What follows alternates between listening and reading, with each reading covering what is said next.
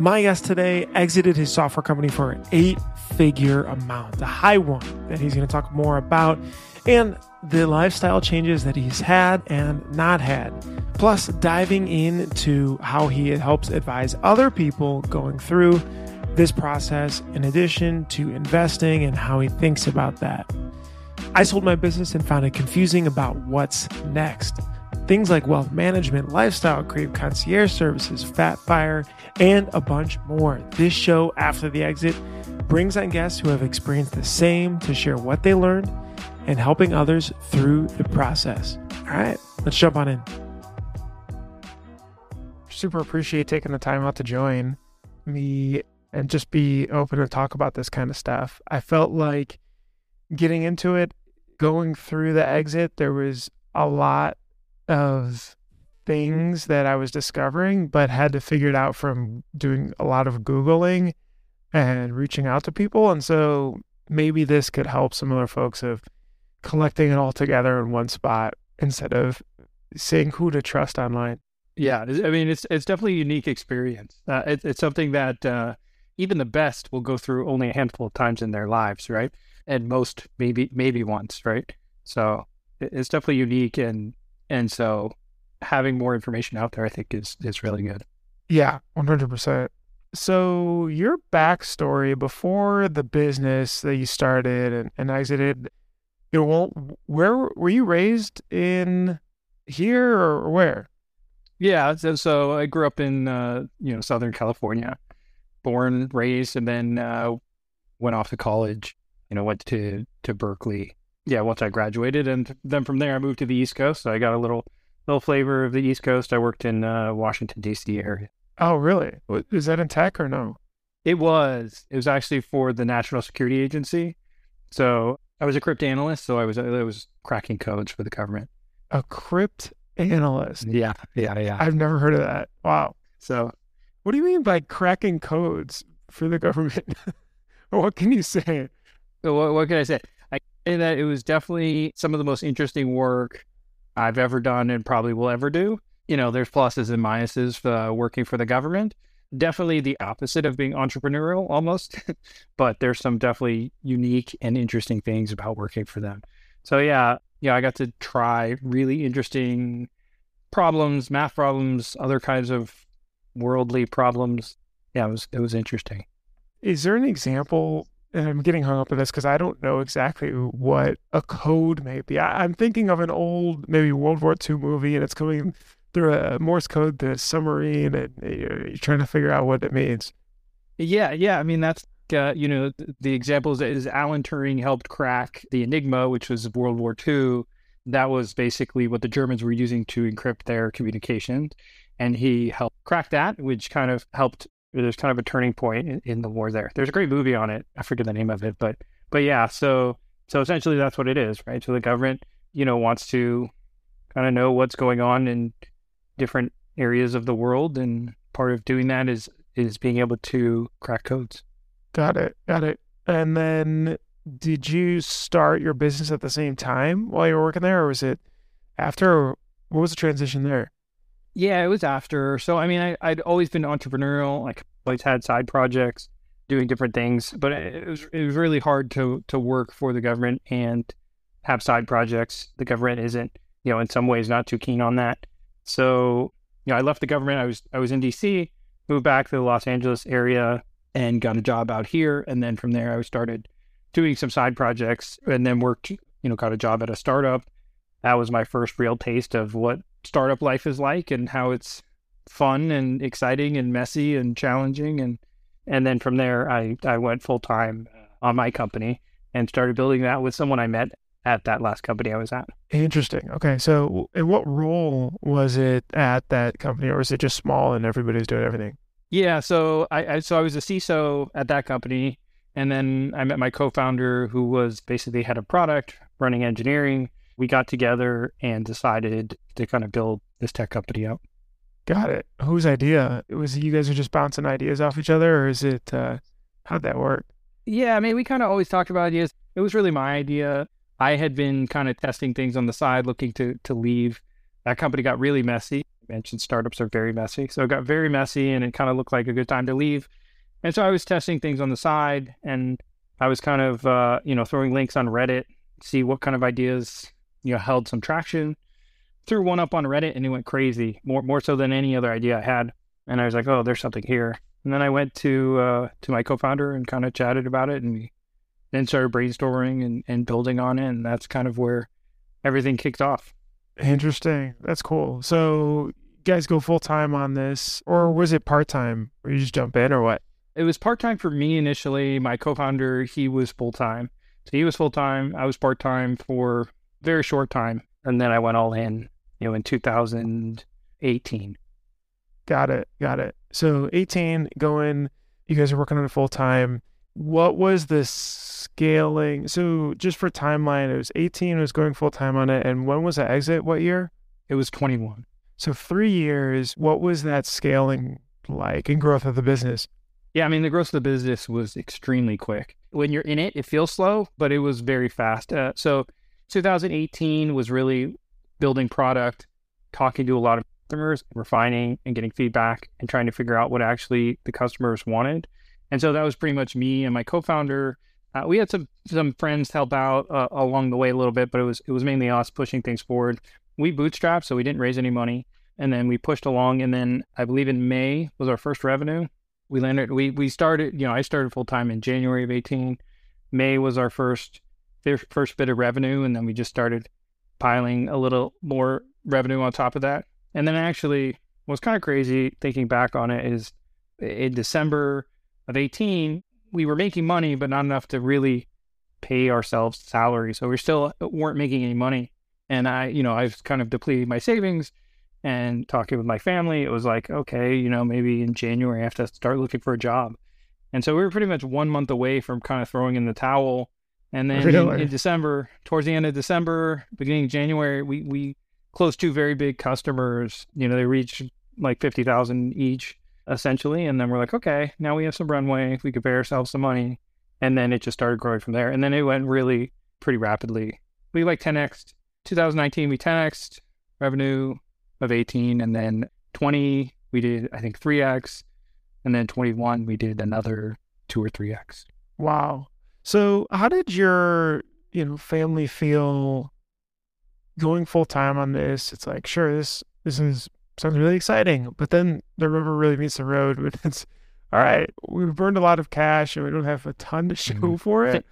And obviously you believe in it a ton, and I'm sure have to keep convincing others, but how'd that all feel? Yeah. I mean, it's tough. I mean, I don't even know if I really believed it at the time. I mean, you say that, it's hard, when you're depleting savings, no one's buying, you're having tons of sales conversations. I mean, I'm not a sales guy, but I was in that role. It's just, it can be discouraging. So I don't know if I actually bought it myself, but, I knew there was something there and just had to kind of keep on pushing it. It was what I really wanted to do. I mean, luckily my spouse, she was very supportive. She kind of knew what she was getting into when she married me. She kind of always knew I was building side projects and things and always very entrepreneurial. So she was very supportive. But yeah, I mean, once you get down and you're like, wow, we're kind of depleting our savings, it's not very fun. It's not a fun place to be. Luckily things turned out very well. Yeah. Did you have kids then or no? Yeah. So when I started, I did. Yeah. So my son, he was at the time, I think 9 months old or something like that when I decided to go all in, maybe a little bit younger.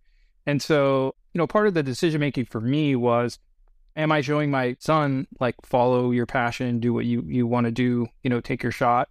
And so that was part of the reasoning for me to jump in, even though it's really scary to have a young family and be like, oh my gosh, yeah, we're going to go through this money and who knows what's going to end up on the other side.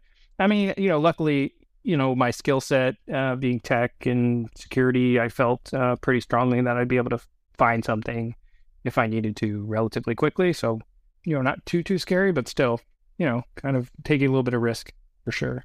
Yeah. I just think about when I was running the business, it was so much a focus of only the business that props to you for having an established family that I can't process being able to focus much else on it. Although maybe it would have been smarter because it would have, forced delegating things off or, better time management, whereas everything just got soaked up. But yeah, Yeah, you definitely have to be efficient, but I was definitely working. My son went to sleep, working nights, right? My son's taking naps, I'm working, right? So it was a lot of that. But yeah, I mean, it's really hard, even outside of work when I'm, with spending time. I'm sure you had this as well. Like you're not all there sometimes. Your mind is with the business and thinking about like, oh, what do I have to do? How do I build it? How do I keep going? Yeah. Even when you're just having a dinner party or whatever, right? Your mind sometimes is still in the business, even though you're not fully present, at least for me anyway. And so that was something definitely with my son was a struggle, during that time. But yeah, That makes sense. Yeah, that's tough. You guys sell these two deals, so you're at $100,000, which is huge. It sounds like, at $50K a year, some sort of enterprise product, which is amazing. And then was it off to the races from there? Was the product market fit there, and then you were able to start selling more, or what? Yeah, then it was off to the races. Then we were really going for it. We actually, 2019, we spent most of the year, just him and I was doing all the sales. I was very efficient in terms of the amount. I'd be a top rep at most sales companies. We're just like banging through demos all day. Yes, that was 100% my job. It was just like build up revenue. And then we really started building out the team toward the end of that year and then through the next year. Yeah, I mean, it did just start kind of rolling. Once we landed those two deals, it just gave us a little more money to do more things, to try more things and get more leads, build up. And then, yeah, revenue just kind of started coming in. Interesting. Are you able to share where you were at the end of 19, or was with 100K in sales? Was that 18 or 2019? That was 18. Got it. 2018. 2019, we were over $1 million, and then we just started doubling and tripling for the next few years, tripling and again. Yeah.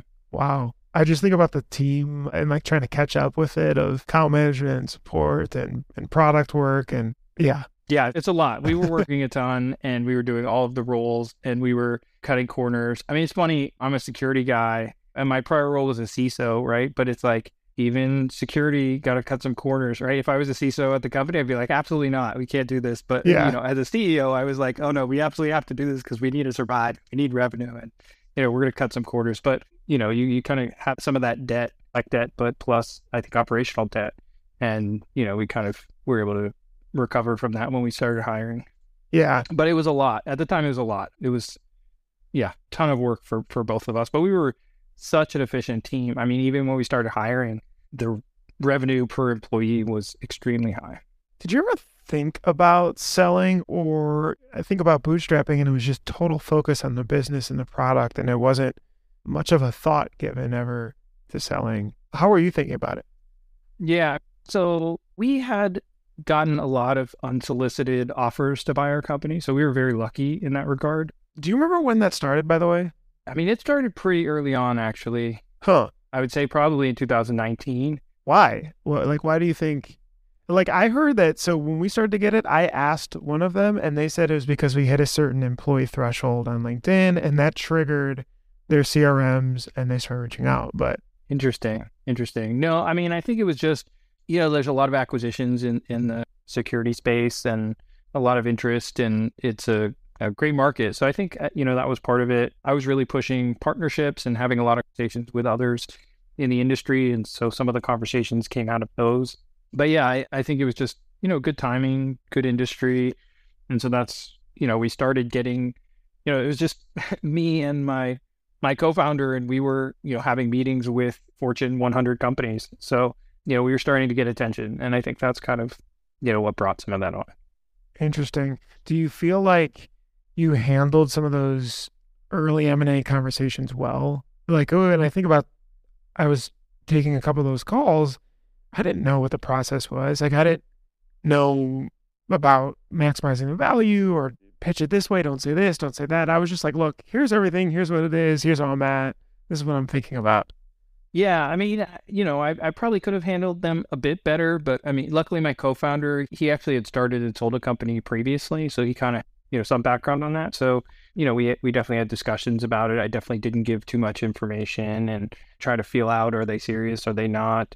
But, none of them really got to the threshold where it was really interesting for us. Why? Was that just like a price thing, or you just felt it was too early for the company?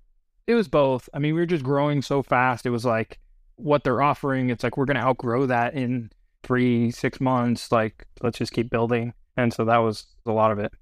So where were you when you took a deal more seriously, and then why take it then to, like, I guess, so where was a company size wise where you were thinking about it? Yeah. So, yeah, I think we were at a point where if we had an acquisition, it would be a very sizable amount. We were really well in revenue. I think, I actually, before we sold, we had some conversations with some investment bankers. We had a lot of inbound from investment bankers. I don't know if you had that as well, but we always had inbound from them because it is such a hot market. But we started actually reaching out to some just to kind of interview and see if it was a good fit or whatever. I think the timing, we were big enough where there was substantial value, where was the bulk of my net worth was in the company. So there was obviously risk there. And then, I think just building it for even, it doesn't sound that long when you're like, it was less than 4 years, but it was 100% of us for that time. It was a lot. I think we were kind of burned out and ready to kind of take a break. So I think that was a big part of it as well. Interesting. So maybe the stars aligned with like Yeah, the exactly. amount, your guys' mental state, and For sure. And 2021 was a great year in terms of the valuations and everything. So yeah, I think it was just stars aligned with everything that was like, okay, now it makes sense for us to see about exiting. did you have a number? Like on Fat Fire that you always see, like this is the number that I'd be good sort of retiring. I feel like I never necessarily had that because I wasn't as much thinking about it, but it is interesting to analytically try to actually put that together. Did you have that? Well, so, when we first started the company, we kind of set out with a goal, even kind of before we focused on the idea. We're like, let's build a company and sell for 40 million or more, right? In that range. Because it's much easier to sell a company in that range than it is, once you get into hundreds of millions, right? The number of buyers or even more, like the number of buyers kind of thins out. It gets much harder. And if you're much lower than that, there typically hadn't been a lot of buyers because you're a little bit too early. They want to see that you mature a little bit more. So that kind of sweet spot in the 30 to like 80 million range. And so we just started out, we just threw out a number, let's sell for 40 million and we'll have this amount or whatever. So that was kind of a thought in our head. But then as we got closer, I looked at, with some financial planners at like, okay, what does this mean?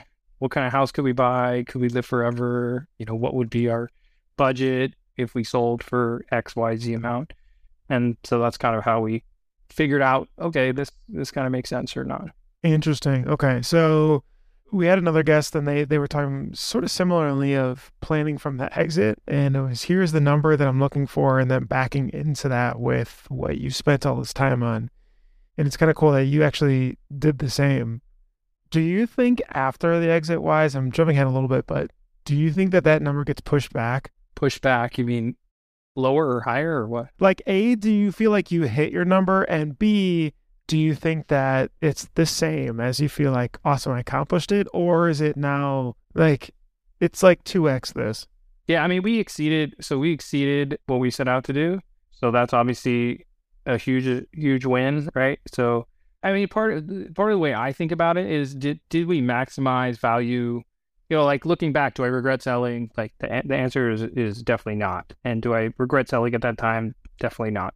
So I think for those reasons, and if, at the time, did we maximize the value we could get? And I think that's yes. So I think, looking back, I'm not thinking, oh man, we could have gotten more, or should have kept building, or any of those things, or I needed more or whatever. I think I'm, pretty happy now, but it's definitely, a different feeling having money in a bank versus cash flow. So it definitely feels different. I think even though there's more money sitting in, investment accounts, it's different than, I'm getting X amount every month. So it's just shifting the mindset on how you think about that. Which do you prefer, the cash flow or the... Well, I think, it's good to have money in a bank for sure, but I think cash flow, you feel richer, even if it were less, right? For example, say you had $20 million in a bank. Obviously you're rich, you have $20 million in a bank, and, you're trying to earn interest on that. But if you have $1 million every year for 20 years, it's like, it's the same amount of money, but I feel like since it's coming in constantly and you're like comfortable with it coming in, and it's not like what's the market doing or what my investments are doing. It's like, it's coming in, you kind of feel like it feels a little safer, maybe. just in my mind. But not to say that I don't like having money in a bank, but cash flow is interesting. Part of what I've been doing is thinking about how do I get that cash flow and in different ways. Yeah, that's interesting. And so, did you have an earnout where you had to be a part of the company for a certain amount of time or no? I didn't. No, luckily I did not. That was always my concern. Oh, of wanting or to not have it? Yeah, well, either whoever bought us, they would want something like that, and I'd have golden handcuffs for X number of years because my personality is not to have a boss, and then you have a boss, and you're forced to have a boss. So, Yeah. so that was always my fear. So I was happy not to have anything like that. It's interesting on the cash flow aspect. Do you think that pushes you now to be hungry to do something else? Or is it more, because, obviously the investments pay dividends, so there is income in a way, but you're right. Like it's not like owning a business type and you can pull distributions and salary and so on. But like, do you seek wanting to have that and like trying to act on it, whether new company or real estate or anything else? Yeah, definitely. I mean, I think it's like shifting the mindset, right? I mean, I've had a salary now for for a long time, for decades, right? So it's like shifting the mindset. So I think that's part of it. And then, yeah, I mean, part of me is like, it's nice to have money coming in. Even if it wasn't a significant amount at all, it's just like knowing it's there. And even if it were just a small amount, being like, okay, I can just spend this because it's coming in. I know it's coming in, right?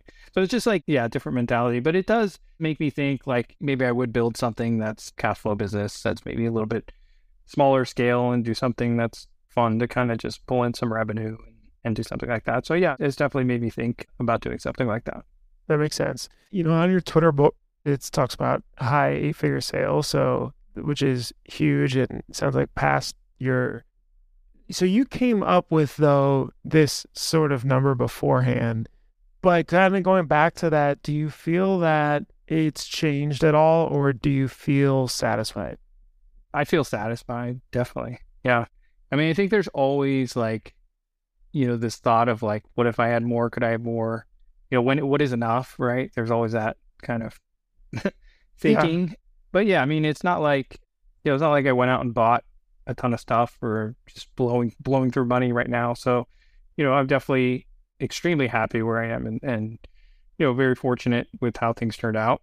And so, I think I'm don't need double or triple or whatever. It's interesting. Going through that exercise, I definitely thought, oh, well, I've definitely exceeded my goals, but like, what if my goal was 3x that? Like, that would be really cool, to see that. And going through the exercise for sure of, all right, am I willing and ready to sacrifice my life again, to really push for something like that? And the answer is absolutely not, at least for the foreseeable future. Same with me. It's like, yeah, I know how painful it was to go through and how hard and how much of yourself you have to put into it. And so is it worth doing again? And for me at this point, no, it's not. Was there anything to mention the due diligence process that maybe was surprising or something, even maybe before that you would have done to try to maximize the deal? I think things were pretty good on the diligence side. The diligence was kind of crazy. It was very extensive, and they wanted to close the deal. Well, we wanted to close the deal quickly too, but they wanted to. So it was like 35 days, and it was just very intense. There were a lot of very late nights pulling documents and getting everything together and all of that. So that was very intense. And then the final hour, actually, we did have a delay in the final hour. My co-founder and I were actually swapping out some open source licenses that didn't quite fly. So there's some things like that. Yeah, so you don't think about that stuff, but it was like, yeah, the last night we were up until I think 2 or 3 in the morning just to swap out some licenses, swap out some software and make sure that everything was good. What are those called? If you run a software company, definitely look to make sure you're not. Was it? Oh gosh, I can't remember. But there was something there that's, if you use it, you have to also open source whatever code you're using it, and you want to make sure none of the. Yeah, exactly. Yeah, one of the licenses. Yep. I don't remember the name, but yeah, there is stuff like that. So that's when you're building a company, you don't really think there's a billion libraries out there in software to use and pull in, and they make it so easy, and then later you're like, oh wait, but this is a license that means I have to open source all my stuff or whatever. Yeah. So there were definitely some of that we were scrambling last minute, but we were able to solve that. Did you use a broker? No, we did not. Do you think that would have been helpful or no? No, I think, as I mentioned, we were talking with some investment bankers to kind of help. I think at the point where we were, I think we did a great job in terms of maximizing value. Actually, what ended up happening was we had an inbound from a company that I knew pretty well that just got bought by private equity. And they were like, oh, we want to roll you up and buy you. So he was like, oh, that's really interesting. I know them. It's interesting. And they actually gave a very fair offer. And then an advisor of mine said, yeah, that sounds great, but you definitely need to make sure you have another offer. And he's like, let me call around. And he called someone that he knew, and he was like, hey, there's this company, and he talked about us. And then, they were interested, and that's actually who we ended up going with. Oh, wow. I think you definitely want, more than one potential acquirer at the table. I think that makes a huge difference. But, brokers, yeah, I think, sometimes they can help and maximize value and do that. But I think for us, we did pretty well otherwise. And, the firm that we liked the best, the investment bankers, I went back and chatted with them. They thought we did very well. So that's at least a little bit reassuring. Yeah, that sounds good. Yeah. Did you have multiple offers or not? Yeah. You did. And I did not strategically think about going through that. It was just that when I started answering one email from inbound, I was like, oh, I need to answer the rest of these. So I just laid them out in an Excel sheet and was just going through one by one. And majority was just not a good fit. And then a good handful was, it was. And then I did not go with the highest. It was close to it, but it was more that I really liked the group compared with some of the others. And so I thought it was I did not want an earnout. And then it was a better fit I felt for the team and the product long term. Was it a significant amount difference, or was it kind of a rounding error? No, it was probably over an earnout phase. It was like mathing the percentage, like 25% more. Oh, wow. Yeah. That's pretty significant. The attorney said, be very careful of earnouts. And I see why now also. But the thought was, look, the motivations are slightly misaligned going forward. So you may want to invest here and here and here. They don't, and they want to invest in ABC. And so now what, right? They clearly hold the cards, but you are based on, you want to make the earnout too. So it's very tricky. And they were like, these can end up in litigation a lot of times that we see. So, and to be honest, I was tired.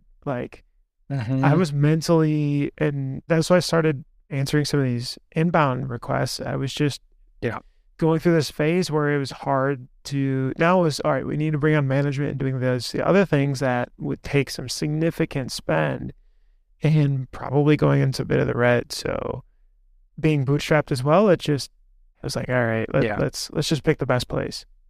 Yeah. Being bootstrapped, you're kind of, you're building a company with one arm behind your back, right? You don't have all this funding to be like, oh, we're just going to hire these people to help and all this. It's like, you got to make sure that you're really managing your cash flow. You don't want to get into trouble, right? And I would absolutely do it again. I think it's just, you're building something very real and has good foundation and is profitable, but absolutely you can't just go willy-nilly. Like maybe if you raise VC, which you're supposed to go a bit.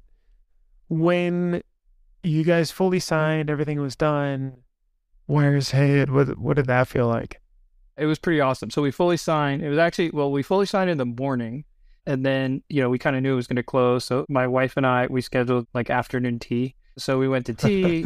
So we were having a good time. Gold Flakes tea or, just regular green tea or what? Yeah, it was they have the small little sandwiches and, the tier of food, and they're pouring you tea. It was pretty awesome. But the wires were delayed and they hadn't hit. So I was refreshing the bank account. Yeah. I'm what's going on here? And it was before a long weekend. And so if they didn't get it out, there was a holiday. If they didn't get out, it was going to be a big delay. So I was like, what's going on here?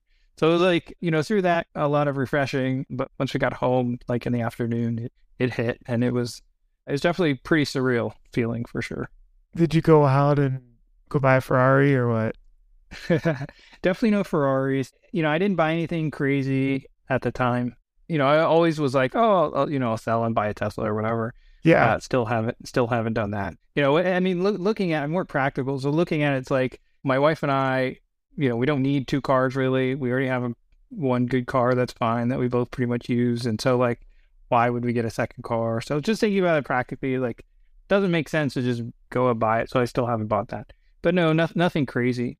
For me personally, the biggest lifestyle changes would be traveling a little bit more. Love to travel, so traveling more, and then just a bigger home for the family. So those are pretty much the choices, but no outlandish purchases or anything like that. Have you seen the forum on Reddit called Fat Travel? I have not. No. Yeah, it's sort of like the luxurious travel, and they'll share tips or places or agencies or things that they use to have very luxurious travel. Did the way you guys travel change? A little bit, yeah. I mean, definitely business class for long haul flights. Every long haul flight for sure. And it's more about just like being able to lie flat and sleep is a game changer. I definitely don't need first class or anything like business is sufficient. But even like like high end hotels, it's like you're sleeping in the place. There's not a significant difference. You kind of get used to it, so it's not even really worth it. In terms of like overpaying for hotels just because they're a little bit nicer for us anyway, in my opinion. So pretty much just that. And then, I did hear, I was in a talk where I heard about like the VIP concierge service when you land somewhere internationally. That's kind of interesting. So I'm going to try that coming up and see if that's worth it or not. Nice. Yeah, same 100%. Did you notice much lifestyle creep? I mean, okay, travel is one aspect, but maybe everyday type of things. Not really. No. We still grocery shop in the same place. We eat out about the same. There's not much creep that we've had. Yeah, no, luckily, not too much. Was there any, I remember having this conversation with the tax attorney and everything. Was there any tax optimization things that you were thinking about or doing or prepped for? Definitely had a lot of conversations about it leading up to it. And there were definitely some things we could do, most of which they are so complicated. There's so much work. Some of them you need to trust people in other states to help you and things like that. And it just gets to a point where is it really worth it? Obviously, if you tell someone the dollar amount that you're saving, they'll be like, yeah, it's definitely worth it. But when you look at an overall percentage of what you'd be saving, is it worth it for the amount of work, the relationships that you need to keep in place and make sure, all of those things. So I think in the end, trying to optimize for taxes really didn't make sense. It's kind of one of those things where, people are like, it's more worthwhile to make more money than it is to save money, right? Like you can clip coupons and, save pennies, but your upside there is capped. Whereas if you're going to look to make money, your upside is not capped. So, if it comes to a point where it's like, oh my gosh, the taxes really killed me, it's better to look to make more rather than try to optimize on that and deal with that. That was our calculus anyway on it. Yeah, that makes sense. What about just you mentally? Like you're working super hard for 3 to 4 years here. And then I don't know how long you stayed with the company before leaving, but obviously it's like, feels like you're like, sprinting around the track and then they're all of a sudden like, stop, Yeah. Heart's pumping and everything else is going. Yeah, I mean, it was definitely, okay, it was definitely slow down, which was actually nice. So I worked there for about 9 months after the exit. And so, slowing down was nice. Definitely, I think the first couple of weekends, my wife was like, wow, you're not just on your phone or your computer all weekend. you're like hanging out with us. And so that was cool. We're having a legit conversation without like zoning out. Yeah. Yeah. So I was present, which was awesome. And so I got to spend time being present and, it was a good transition rather than just stop and leaving the company right away. So like kind of still working and, give me time to think about, what I wanted to do and also help the company transition. And then when I quit full time, it was like, just trying to figure out what I want to do. And, it's not an easy thing for someone to, I mean, it's always a hard question. What do you want to do with your life, right? Or if you won the lottery, what would you do with your life? It's easy to say, oh, I would just travel or whatever. But it's like, okay, well, I have kids and they're in school. And I mean, we could pull them out and travel, but there's a lot of work there and implications for that kind of thing. So just trying to think like what drives meaning for me now. It's a tough question, and it's something I've been thinking about.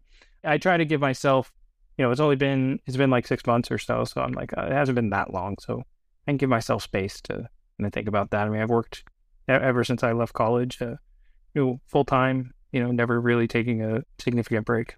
What did you start to do with your time? I mean, I imagine, yeah, all right, the calendar was probably already starting to get more empty over those 9 months, but then afterwards, no weekly check-ins or anything else like that. What do you start to fill your time with? A lot of it is friends, hanging out with friends and stuff, more consistently, which is pretty awesome. So certain friends I have like a weekly lunch or whatever that I go with that I never would have done before. Meeting up with people like that. I was very active. I was taking tennis lessons and playing basketball weekly and things like that. And then I kind of injured myself. So I had to take a break from that. And so just trying to, find things I'm interested, play with different technologies and things. Generative AI has been interesting for me to kind of play with and look at. Definitely more time with my kids.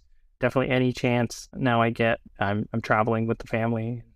So things like that are filling up time, but definitely a lot more of it is, building relationships with people that I, before didn't really have time to make the time to continually get together with people and spend time with them.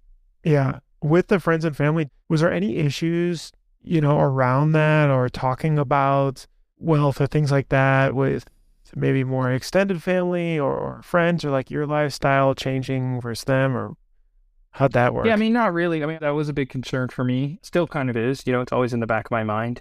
But, I didn't go out and tell people how much money I made or how much I have. And, it's kind of funny, actually. The people, people I'm closer with will kind of guess or, be like, I think you made or whatever. But it's funny. People always guess low for whatever reason. They get their head around how big it actually could be. Yeah. I find that interesting. So people probably, even if they have in their mind how much they think, it's probably much less than it actually is, which is fine by me. But yeah, I mean, I think having those, I really didn't want relationships to change or the dynamics of relationships to change. So luckily I feel with, most people it hasn't, so far. I don't know what they say behind closed doors, but I think we've tried to, try to make sure that doesn't happen. What about people that ask, because I do find people that are like, oh, how's the company? Or like, what do you do? Or, things like that. How do you respond to that? Yeah, I mean, what do you do is a tough one now. It's like, I don't know. I'm retired. I'm like, but that's kind of weird being, relatively young and being retired. Yeah. Because I was like, yeah, I don't know about that. So, I usually will say like, I'm an entrepreneur or, something like that. So yeah, that's a tough one. It's kind of, weird to grapple with like those questions. Have you had extended family, or I don't know if you've been open with them or on wife's side or yours, where you didn't tell them about it because it was like, it doesn't necessarily matter, but they'll say, oh, how's, the company doing or things like that. Do you just like sort of answer like you're still there actively or what? No, we were pretty open that I sold the company, and so we kind of told everyone that. So Got it. That wasn't anything surprising. So it was like, yeah, I sold my company, and that's kind of what it was. How did you think about allocating funds after? So I found it was interesting to think about. There was just a lot of opportunities, or maybe I was just running through all the different opportunities if I wanted to not mess this up. Like you mentioned, won the lottery, awesome. But now what to invest in? And there's 1,000,001 opinions online, and people and advisors and so on. How did you go through that, and what did you decide? Yeah, I mean, so part of me was, for a certain amount of time, you have the money that you're going to pay taxes, right? But it's like that can be significant, and you want to earn interest on that while you have it.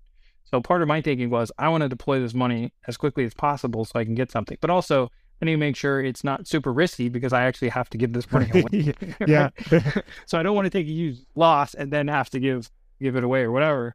But going back, so I deployed my capital very quickly. If I could go back, I would have been slower about it. But I kind of was in the mindset, I need to get this deployed because every day is, X amount and whatever. But, I think that was kind of naive thinking. So, when I first deployed, I actually gave a good chunk of it to a wealth management company.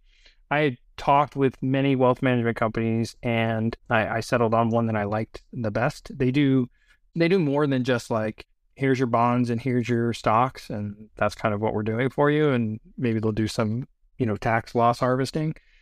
They do more with alternative assets and things like that. So that kind of was, very interesting to me. And actually that turned out to be, what kind of saved a lot of the portfolio last year when things were down, stocks and bonds. So I really like that. So I gave them a big chunk, but then I was like, I want to kind of do some of my own investing. And, I tried kind of different things with different amounts and seeing what kind of worked. Some angel investing, some real estate, some private credit, a lot of different things trying to get by. I mean, last year was difficult, I think, for many. Luckily, I beat the market, which just means I was less negative than the market. But yeah, I mean, it's kind of interesting. I think, going through that process made me realize, okay, here's really where I should concentrate. Here's what I should do. Giving more control. I was very, even though I really liked the wealth management company, I was very, obviously, I'm trying to be conservative and I want to maintain this money throughout my life. So thinking through, being conservative, even with them, even though I like them and I, did research on them, just being like, I still don't necessarily trust them completely. But, now that I've seen them operate, being more trusting with them, giving them more control over what they do with the funds and giving them a little bit. Was your thought like, I'll give it a go for a year and then see what it looks like, or kind of hawkishly just looking at everything and double checking and so on? Yeah, it was more that, just kind of like double checking and seeing where things are. And yeah, I mean, some mistakes I've made, and, some is just market timing that it's just, you can't do much about, right? Yeah. So yeah, I think learning through that, but I think it's given me a much better idea of how to manage things going forward. And then also, if I do, maybe, if I'm lucky enough to have another event like this, I can kind of manage it much better.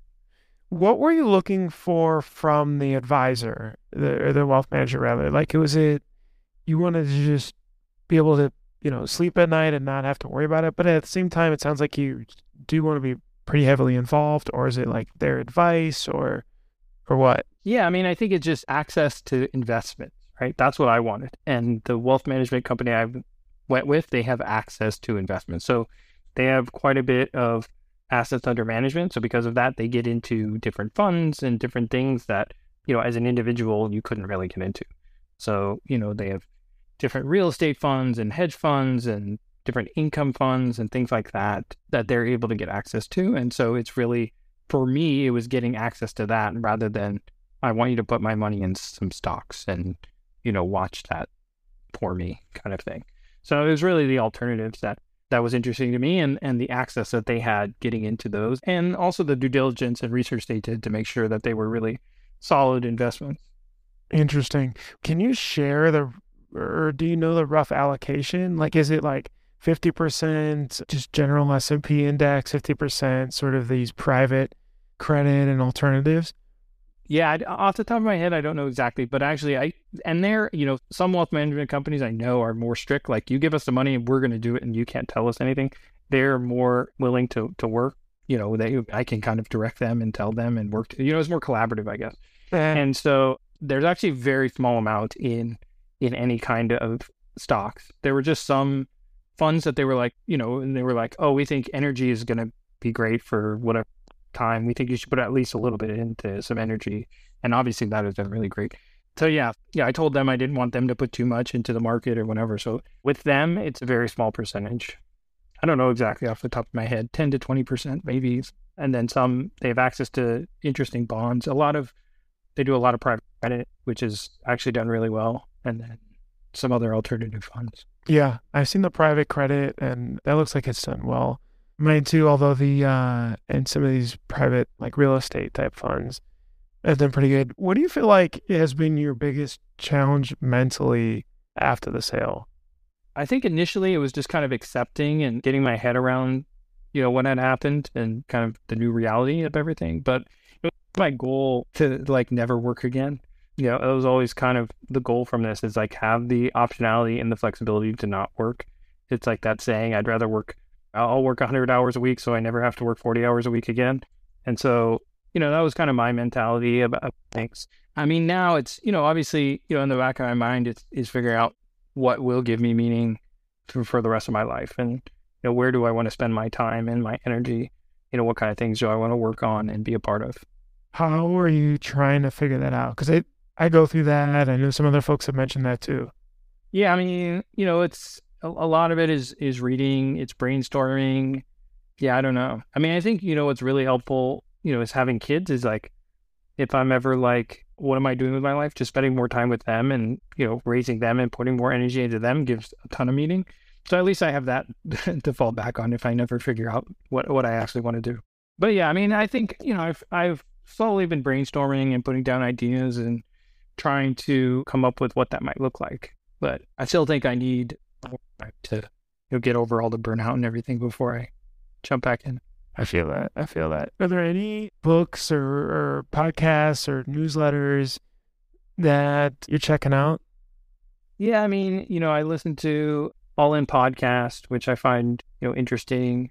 Yeah. Yeah, I've been reading, interesting books on, I feel like everyone that kind of sell a company or whatever, and then they get into longevity. So I've been reading about longevity. It's like 100%. Now I have money. Now I want to live forever and be healthy. And how do I optimize the last like 5% of health? And then you kind of like look at, I don't know. It's always weird to compare, right? Because it's like, oh, well, I thought Buffett just eats, McDonald's and stuff. And exactly. Does he eat McDonald's? Or, McDonald's and sees candy, right? That's like his jam.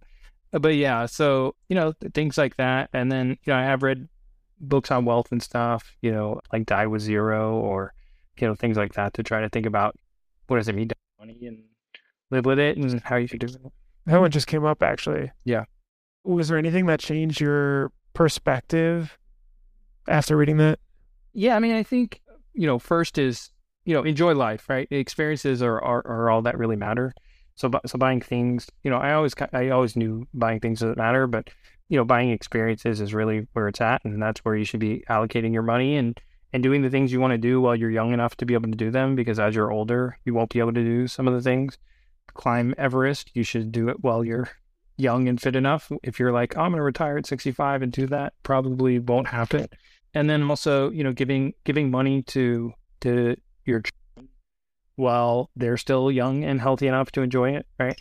I mean, if you're going to live until your kids are in their 40s or 50s or whatever, then that might be too late when you actually give them the money. So give them the money when they can enjoy it in their, late 20s, early 30s, depending on, how they manage wealth or whatever. Interesting. And so they can enjoy and do those things while they're still young and can do that. So it's interesting to think about. How do you think about wealth and kids and just making sure to, I mean, I don't know. I feel like I would have a bias to wanting them to be super hungry and go build something, but that's probably not going to happen. But how do you say that? And then also you talk about giving the money. I've seen two perspectives of some. It's like, all right, I'm just going to set you up. Here, I'll pay for college. You're good to go. And then I plan on trying to spend or donate the rest. And then others like, no, wanting to set them up. What's your thought? Yeah, I think it really, at this point, we haven't decided exactly what we're doing. And I think a lot of it depends on the child and the personality of the child and how they are with money and all of those things. So I think having, relatively young kids, we still have a while to figure those things out. I would like to help them and set them up, but I do want them to be hungry. I grew up in a community there were a lot of wealthy people, kind of like half really wealthy and half not as, maybe like middle class.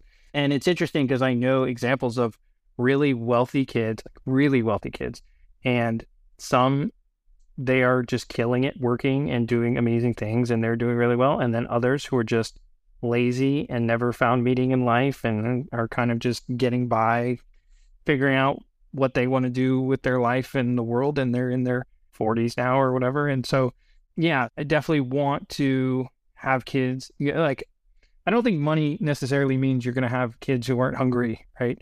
I think a lot of it is how you raise them and look at it. And not that it's easy. I'm still figuring it out. But yeah. Do you have an inclination towards one of those or the other? It's like, here you go, or no, I'm just setting your foundation up and you figure out the rest. I mean, I would like to, most of it to make it. I mean, we do have like donor advised fund that we donate from. So we have money already set aside for that. And so I like the money that we have to mostly to go to our children and help them and make their lives easier, allow them to do things they might not be able to do otherwise. But I don't want to do that at the expense of them not being, productive members of society and finding meaning and doing interesting things in their own lives. Yeah, makes sense. And then, all right, so I think wrapping up, like, what advice do you feel like somebody's going through selling the business, they don't necessarily know what's next, just sort of working through getting through due diligence? What would you say to them right now? So is someone going through due diligence right now? Well, like, yeah, gonna be closing soon, wire will hit, and then like, hey, this is what you should be thinking about, or this is maybe what you should read about, or things like that. Yeah, I mean, I think, there is, I think for a lot of people, there's like the desire to jump into something right away, right? To like, okay, now I'm going to start something else, or I'm going to do something, or spend money right away, like buy that or whatever. So I think it's always good to pause, reflect, like process it for a little bit. It took me a little while to process it and like sit with it and be like, okay, this is the new reality, and what does that mean, and what is it like? So I always think if there's any big changes in life, like take time and process it before you're going to make any other big changes. So I think that would be my advice. Yeah. Cool. Awesome. Well, thanks. I appreciate the time, of course, listening, and appreciate everybody listening to this episode. We'll see you on the next one. Awesome. Thank you.